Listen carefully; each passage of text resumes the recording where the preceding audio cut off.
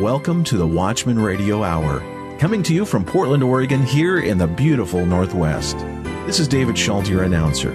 The Watchman Radio Hour is a production of Watchman Radio Ministries International, an evangelistic ministry reaching out to the peoples of the world with the gospel of Jesus Christ. And now here's our speaker, Alex Dotson, to bring you this week's message from God's Word.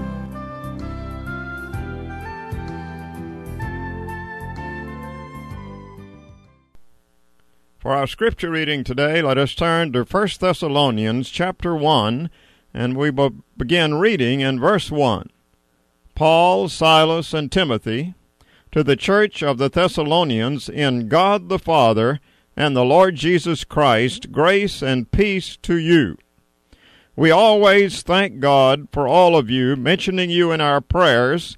We continually remember before our God and Father your work produced by faith, your labor prompted by love, and your endurance inspired by hope in our Lord Jesus Christ. Brothers, loved by God, we know that He has chosen you because our gospel came to you not simply with words, but also with power, with the Holy Spirit, and with deep conviction. You know how we lived among you for your sake. Our Father in heaven, we thank you for the Bible that you've given to us. We thank you that it's your infallible word and that we can put our full confidence in everything that it says. And now, O Father, as we come to study your word, we pray that you will send forth your Holy Spirit in great convicting power. In Christ's name we pray, amen. Is there a dearth of powerful preaching in the land today? It seems that we are in a great drought. The powerful preaching of the Word of God once heard in our churches is lacking. There are some notable exceptions, but for the most part, the powerful preaching of the Word of God once heard in this land is no longer. Instead, the powerful preaching of the Word of God has been replaced with nice PowerPoint presentations in many evangelical churches. Instead of the voice of the preacher thundering forth with powerful preaching, nice lectures and talks have taken its place. In times past, the congregation focused on the preacher and hung on his every word as they heard the word of God proclaimed. Now we look at the PowerPoint presentation on the screen. Instead of opening our Bibles, we sit there with our eyes glued to the screen to see what will come next. We no longer pay much attention to the preacher because we're too busy looking at the PowerPoint presentation. Now, this may seem exaggerated, but in many churches today, this comes close to being the case. Strong congregational singing has been replaced by the performance of the worship team using state-of-the-art expensive audio equipment that many times drowns out any congregational singing that might be there. Where is the powerful preaching of the Word of God today? Where is the lively congregational singing of the past? I'm afraid these things are fading away and have been replaced with a poor substitute. There's a dearth in the land, and it's getting worse by the day. Has God taken the powerful preaching of the Word of God away from us for a purpose? Is He not bringing judgment upon us for our great sins? Will this drought ever end? Will the powerful preaching of the Word of God one day return? And will congregations start singing again under the powerful influence of the Holy Spirit? What we need today in this land is a great outpouring of the Holy Spirit that will cover the nation and bring it to its knees. When Paul preached, he saw the power of the Holy Spirit at work. His preaching came like dynamite, and people knew it and were changed forever. Our text today is 1 Thessalonians chapter 1 and verses 4 and 5, which I'll read again, where it says, Brothers, loved by God, we know that He has chosen you, because our gospel came to you not simply with words, but also with power, with the Holy Spirit, and with deep conviction. Today there's a need for the powerful preaching of the gospel. When Paul preached, people responded with great conviction. He knew the Lord was at work among them. He could see the results, and he was assured of their election of God. Today we need that deep conviction that came upon Paul's congregations as he preached. Today we have gotten so caught up in our electronic gadgets that they have invaded the churches and replaced the powerful preaching of the Word that once occurred in our churches. George Whitefield preached to thousands of people without any electronic equipment. And thousands were moved and came in droves to Christ. Now that's not to say there's not a place for electronic equipment, but today we have allowed our electronic gadgets to take the place of a power that was once among us, the powerful preaching of the Word of God. We need the power of the Holy Spirit to sweep the land and bring us back to the God of our forefathers. The greatest need of our nation today is not a better economy or more electronic gadgets or more fancy automobiles. The greatest need of our country today is a national spiritual revival. There is a dearth of the Word of God among us in the land, and that drought is growing worse and worse. We have so secularized the nation that we don't want the Word of God to be heard. It seems, and God is judging us for it. The powerful voice of God needs to be heard in the public sector. When the nation sins, it needs to know about it. Pray that we will not silence the Word of God in this land any more than we already have, and pray for revival. Now let us see in the first place that the gospel came in power. Verse 5 says, because our gospel came to you not simply with words, but also with power, with the Holy Spirit and deep conviction. It came in the power of the Holy Spirit. It came like dynamite. That's the actual word here, the root word here for dynamite, dunamis, power. It was the dunamis of God, John Calvin writes. It was no bare preaching that had been brought to them, but preaching conjoined to the power of the Holy Spirit, so that it might obtain full credit among them. And he goes on to write, when he says in power and in the Holy Ghost, he means, in my opinion, in the power of the Holy Ghost, so that the latter term is added in explanation of the former. Assurance, which he puts third, was either in the object of their assurance or in the attitude of the Thessalonians. I am inclined to think that the meaning is rather that Paul's gospel has been confirmed by substantial proofs, as if God had shown from heaven that he had ratified their calling. When, however, Paul brings forward the proofs by which he had been informed that the calling of the Thessalonians was wholly of God, he takes occasion at the same time to commend his ministry, so that they themselves may also recognize him and his colleagues as having been raised up by God. William Hendrickson writes, there was spiritual dynamite in the message, enough dynamite to demolish the idol gods. And Leon Morris writes, the power is associated with the Holy Spirit. There is no evil power deluding men with false promises. It's the Holy Spirit of God leading them into the salvation God has prepared for them. And Matthew Henry writes that the gospel came to them also not in word only, but in power. They not only heard the sound of it, but submitted to the power of it. It did not merely tickle the ear and please the fancy, not merely fill their heads with notions and amuse their minds for a while, but it affected their hearts. A divine power went along with it for convincing their consciences and amending their lives. And he goes on to write, it came in the Holy Ghost, that is, with the powerful energy of the divine Spirit. Note, wherever the gospel comes in power, it is to be attributed to the operation of the Holy Ghost. And unless the Spirit of God accompany the Word of God to render it effectual by his power, it will be to us but as a dead letter, and the letter killeth. It is the Spirit that giveth life. When the Word of God comes in power, it is always accompanied by the Holy Spirit. The Holy Spirit becomes the chariot by which the Word of God rides into our hearts. When Paul preached, he preached with power. May that power come back to preaching today. And then it produced deep conviction. When the people heard the Word of God, they were struck down by it and deeply convicted in their hearts. Leon Morris writes, "Assurance is not some human device whereby men persuade themselves. Rather, it's the result of the activity of the Holy Spirit working within believers."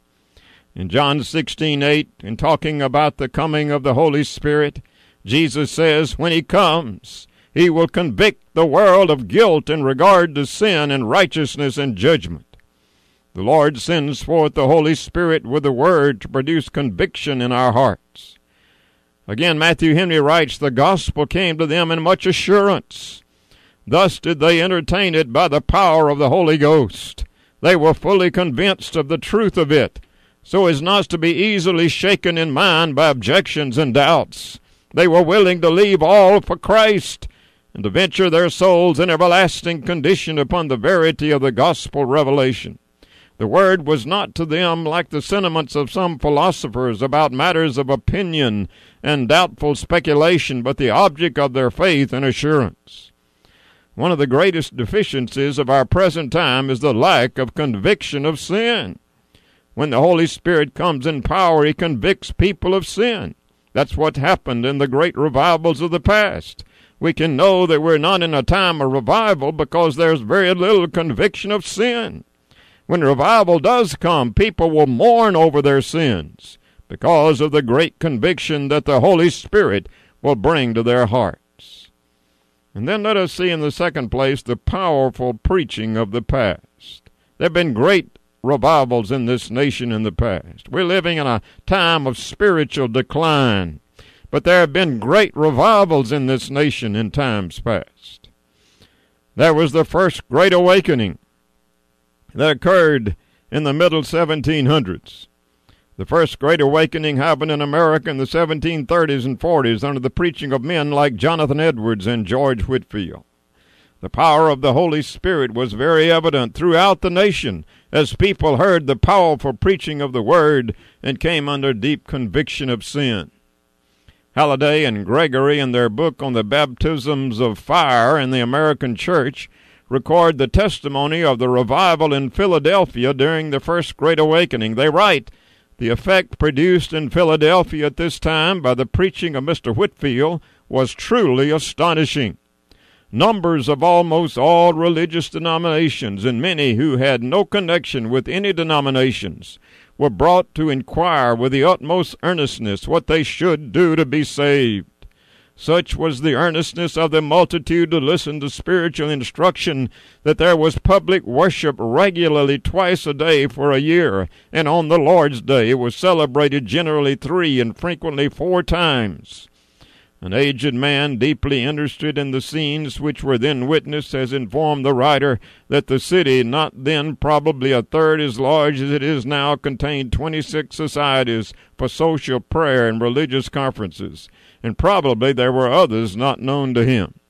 During this visit to Philadelphia, he preached frequently after night from the gallery of the courthouse in Market Street. So loud was his voice at that time that it was distinctly heard in the Jersey Shore, and so distinct was his speech that every word said was understood on board of a shallop at Market Street Wharf, a distance of upward of 400 feet from the courthouse. All the intermediate space was crowded with his hearers. This fact was communicated to the recorder of it by a gentleman lately deceased who was in the shallop. He preached in this way all across the colonies to Savannah, which he reached by canoe from Charleston on January 11th, 1740. In the early spring he turned his face northward and entered upon what was perhaps the greatest of all his preaching tours in America. He visited Rhode Island and Massachusetts, preaching frequently to great audiences. On Boston Common to 15,000, of which service he says, "Oh, how the word did run! It rejoiced me to see such numbers greatly affected, so that some of them, I believe, could scarcely abstain from crying out that the place was none other than the house of God and the gate of heaven." And when he went to his lodgings, many followed, weeping exceedingly, crying out unto the word, like persons that were hungering and thirsting after righteousness. At Salem he preached to some 7,000, where the Lord manifested his power and glory. In every part of the throng persons might be seen in great concern. At Ipswich and Newbury were large congregations, and at the latter place especially the Lord poured out the Spirit copiously. The house was very large, and many ministers were present, and the people were deeply moved. And so it went all over the colonies, which was then America. Nothing like this is happening today. That's why we can know that we're not in a time of revival, but in a time of spiritual decline. But, and yet, God is able to visit us again with a mighty outpouring of the Holy Spirit, and we pray that He will. And then there was the Second Great Awakening. In the early part of the 19th century, there occurred in America what is come to be known as the Second Great Awakening. It was a national revival and lasted for up to 50 years. In commenting on the Second Great Awakening, Halliday and Gregory write, "The second era of revivals in this country dates from about 1797. Among the honored leaders in the earlier phase of the movement were Dr. Edward Dorr Griffin and President Dwight. Associated with such men as the elder Mills. In its later phase, in what may be called the supplement to the revival of 1797, the revivalists Nettleton and Finney were prominent. It has been said that the great saving truth that animated the revival movement in the middle of the century, that is, the 18th century, was deliverance from sin and hell by faith in a sacrificed Redeemer. And the great truth that animated the Second Great Awakening was the cordial recognition of God as a wise, holy, blessed, but absolute sovereign." Halliday and Gregory also record what happened in Lee, Massachusetts during the Second Great Awakening, which was an example of what was happening all over the country. In 1813, soon after a distressing and mortal sickness, which swept off many of the inhabitants, God came to us in mercy again. We enjoyed another little harvest of souls. 22 persons were added to the church. The next 7 years, the same weekly meetings were kept up, but nothing which could be called a revival occurred. Yet there were many isolated cases of conversion. The Sabbath services were largely attended, and so were all the meetings through the week. During this period, 76 were received into the church, 52 from the world, and 24 by letter. In the summer of 1821, there was an evident increase of solemnity in the church and congregation, and some were known to be anxious. This continued for several weeks under the ordinary means of grace. The church often assembled together for prayer. In the month of August, a day of fasting and prayer was observed. The meeting house was well filled, and the solemnity pervaded the congregation. At this time we began to hear from one and another a new language and the sound of abundant rain. At this interesting crisis, the Reverend Asahel Nettleton spent a few days with us. He preached 5 sermons to overflowing assemblies, and his labors were remarkably blessed. The Spirit of God came down like a rushing mighty wind. Ian Murray, in his book on revival, writes, "The decline of Christian influence before a revival has sometimes been exaggerated in order to emphasize the scale of the subsequent transformation. The Second Great Awakening in America requires no such distortion of history to justify its title. By an assessment, an extraordinary period of Christian history began around the beginning of the new century. Voltaire is said to have claimed that by the early 19th century the Bible would have passed into the limbo of forgotten literature, but instead by 1816 many Americans considered themselves to be living in the age of Bibles and missionaries. The annual report for 1816 of the Fairfield County Bible Society in Connecticut went on to say, "The atheism of Voltaire and his associates is gone down, almost with their dust to the grave. The blasphemies of Paine are remembered only to be abhorred." Murray goes on to write, "The speed and extent with which Christian churches were revitalized and multiplied at the beginning of the 19th century constitutes the era before us as the most important in the whole period under consideration in these pages. More than that, the Second Great Awakening has to be one of the most significant turning points in church history. One of the most remarkable and extensive revivals ever known has passed over this people, Reed and Matheson wrote in 1835. Similarly, the Biblical Repertory and Theological Review, a journal not known for exaggeration, believed that it had pleased God to make America the theater of the most glorious revivals that the world has ever witnessed. Can such revivals happen in America again? The answer is yes. We believe that God is able to send revivals to America again, and we pray that He will. Now let us see in the third place the great need for powerful preaching today. There's a dearth in the land. Today there's a drought in America, a severe drought, and it's the drought of the powerful preaching of the Word of God. Such preaching that took place in the times of the First and Second Great Awakenings in America is unknown today. Instead, we have neat PowerPoint presentations and nice lectures in our churches, but where is the voice of God? John Calvin writes, "Some take the word power to mean miracles. I extend the word to apply to the spiritual power of doctrine or teaching. As in the first epistle to the Corinthians, Paul contrasts it with speech. It is the living voice of God, inseparable from its effects as compared with the empty and lifeless eloquence of men." Today we need the power of God to come back to preaching. We need men anointed by the Spirit of God, bringing messages to us direct from the throne, messages of power to wake us up from our sleep and bring us to deep conviction. Where is the powerful preaching of the Word today? Let us pray for the return of the voice of God to America in the powerful preaching of His servants. There is a great need for revival today. We need a great spiritual revival to cover the land. We need a return of the powerful preaching of the Word of God. Nice lectures and PowerPoint presentations aren't enough. We need great preaching to return to our pulpits. God used the powerful preaching of men like George Whitefield and Asahel Nettleton in times past to bring His message to America. May He raise up men of our day who will preach the Word of God with power and boldness and much conviction. When revival comes, so will blessing return to the nation. Now we live in a time of great fear, but when revival comes, so will peace come to us once again.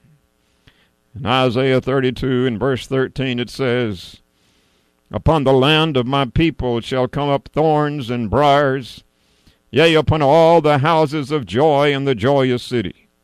The fortress will be abandoned, the noisy city deserted, citadel and watchtower will become a wasteland forever, the delight of donkeys a pasture for flocks, till the Spirit is poured upon us from on high. And the desert becomes a fertile field, and the fertile field seems like a forest. Justice will dwell in the desert, and righteousness live in the fertile land.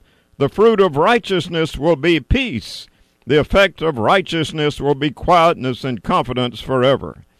My people will live in peaceful dwelling places, in secure homes, in undisturbed places of rest.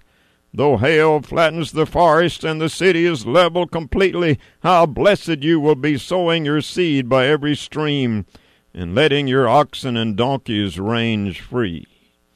Let us not rest till the Spirit is poured forth upon us from on high, and the Lord sends a great revival to this nation. Let us not cease to pray till we see people mourning over their sins all over the country, and people on their knees before God. Let us not rest till we see righteousness fall down from heaven upon us, and men, women, and young people everywhere in the nation turning to the Lord in great droves. Let us not rest to ask God to send a great revival to this nation. Our Father in heaven, we come before you today confessing our great sins. We have sinned against you as a nation, and our sins are piled up to heaven, and we know that even now you're sending your judgments against us. But we pray, O Lord, in the midst of your wrath that you'd have mercy, and that you would send another great awakening like you did in times past. We pray that you would pour out your Spirit on this land of drought. We pray that you would pour out your Spirit in a mighty way. We pray that you would send back the powerful preaching of the Word of God. And we ask these things in Christ's name. Amen. Before our announcer closes the broadcast, I would like to bring to your attention our Children's Fund. We are helping children in Nepal, India, and Kenya. We need your help with this ongoing project. Would you prayerfully consider giving to our Children's Fund? You may give online through our website at watchmanradio.org. You may also text us at 503-841-9643. That's 503-841-9643, and indicate your desire to give to our Children's Fund. Also, our announcer will give you our mailing address at the close of the program. We can help one child with just $35 per month. Your gift of any amount is appreciated. Thank you. We hope this week's broadcast has been a blessing to you. If you have any questions about Mr. Dodson's message, please write us. You may email us at info@watchmanradio.org. Our mailing address is Watchman Radio Ministries International, Post Office Box 13251, Portland, Oregon, 97213. That's Watchman Radio Ministries International, Post Office Box 13251, Portland, Oregon, 97213. You may listen to this broadcast at any time on the Internet at www.oneplace.com. In the list of ministries, just select the Watchman Radio Hour. This week's program and previous programs are always available there for listening. Our web address is www.watchmanradio.org. That's WATCHMEN radio.org. www.watchmanradio.org.